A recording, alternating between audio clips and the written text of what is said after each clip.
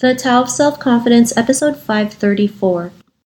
Welcome to the Tao of Self-Confidence, where I share stories of amazing women who have discovered their inner journey to self-confidence. Visit our website at thetaoofselfconfidence.com. Your inner journey to self-confidence awaits. Well, hello friend. Welcome to the Tao of Self-Confidence, where I share stories of amazing women who have discovered their inner journey to self-confidence. I'm your host today, Sheena Yap-Chan, and today I have an amazing lady on the show today. She's a blogger and a podcaster, and I'm really excited to have her on and share her story with us today. So without further ado, I'm going to introduce you to Isa Perez. Isa, how are you today? Maybe you can fill in a little bit more about yourself to our listeners. Hi, Sheena. Hi, everyone. I'm Isa Perez, and I'm a blogger and a vlogger and a podcaster, and I'm also a business owner. And yeah, that's basically it. Awesome. Well, thanks for sharing that. And Isa, what's your cultural background? I am Filipino Chinese. Thanks for sharing that. And what'd be your favorite self-confidence quote? I think my favorite self-confidence quote is, I'm a little bit hazy about it, but basically I like to believe that self-confidence is something that is inside of you that you kind of don't know that you have, but it eventually comes out of you. You just have to really trust in yourself and trust in the process and never second guess yourself. Thanks for sharing that great quote. And in your own words, how do you define self-confidence? I think that self-confidence is being able to say that I'm the best person out there, or that I believe in myself so much without even having to open your mouth. And I think that it comes out in the way that you talk and the way you smile and the way that you just talk to people and just who you are in general. Thanks for sharing that great definition. And what was your life like before your discovery of self-confidence?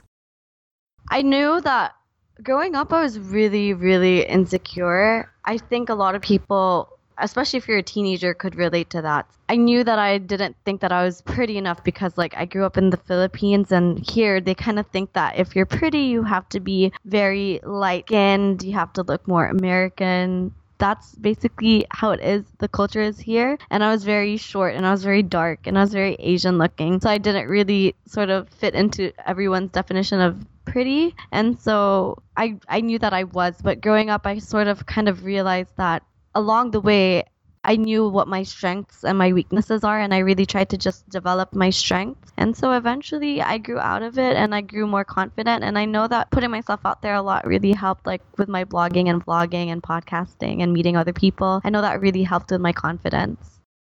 Thanks for sharing that. And yeah, I can totally relate, being in the Philippines, especially when every whitening cream is sold under the sun in the Philippines. It can really hurt someone's confidence, especially, when they think there's only one standard of what beauty's supposed to look like, not realizing beauty is actually from within. And when we can realize that we're beautiful, it just projects, right? People can see it, people can notice it because you love yourself enough unconditionally no matter what happens, and they can look inward towards that, and it's a different feeling, a different vibe that comes out of you. So was there a moment in your life when you realized that you were beautiful, you are confident? What was that aha moment? I think for me it was when I grew a little bit older. As I got a little bit older, I'm 27 years old now, and there was a lot even when I started working as a blogger and a vlogger where I would see myself as if I were in competition with other people. I would see people and be like, oh, I wish that I had what they had. But then there's this one moment in my life where I was I'm so tired of comparing myself to other people, and I just sort of realized that I'm okay where I am right now. I was in an okay place, and I just sort of realized that I didn't need to be in competition with anyone else, and I sort of started to feel more confident about what I was, and I just sort of stopped looking at other people and started to concentrate on myself and the things that I wanted to improve on. And I think that's really where my personal growth really increased a lot, and that's how I started getting really, really confident.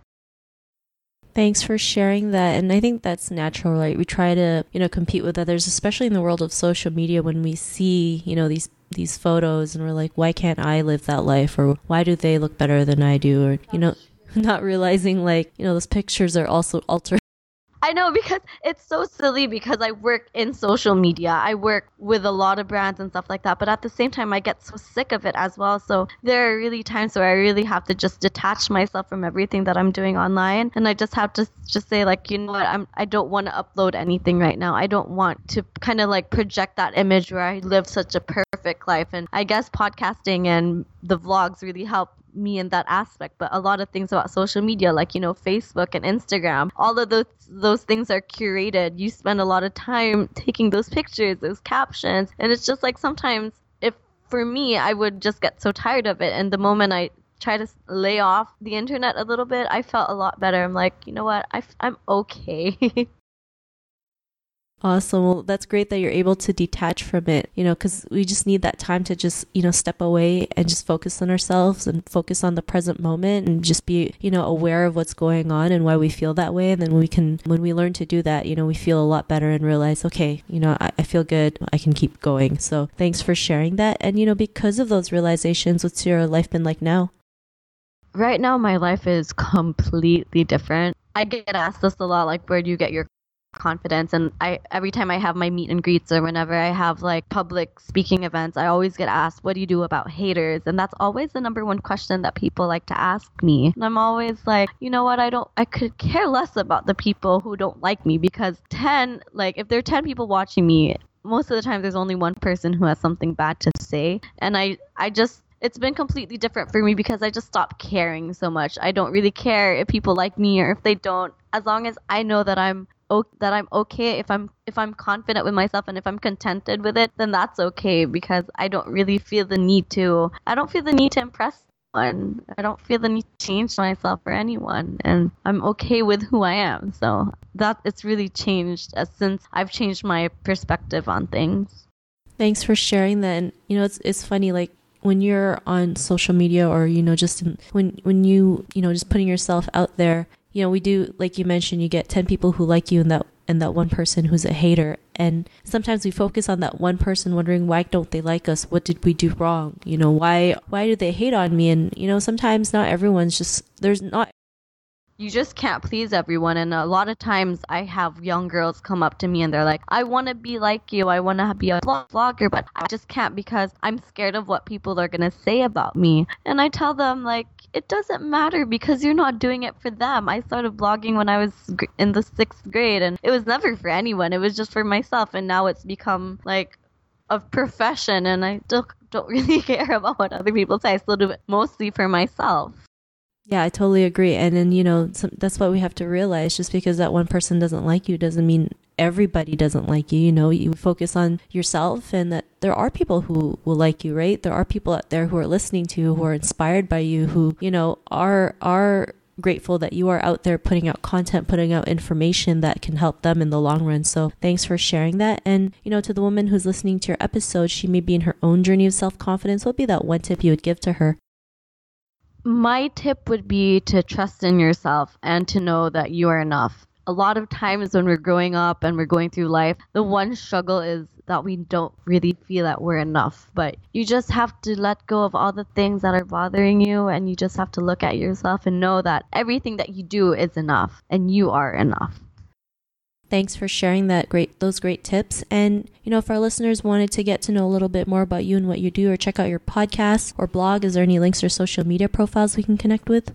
Yes, I am Issa Please everywhere. That's ISSAPLEASE, like please and thank you. You can find me on Instagram, on Facebook, on YouTube. My podcast is Issa Talks. I'm still on a bit of a hiatus. This is actually the first time I took out my mic in like 6 months. So I will be back though eventually.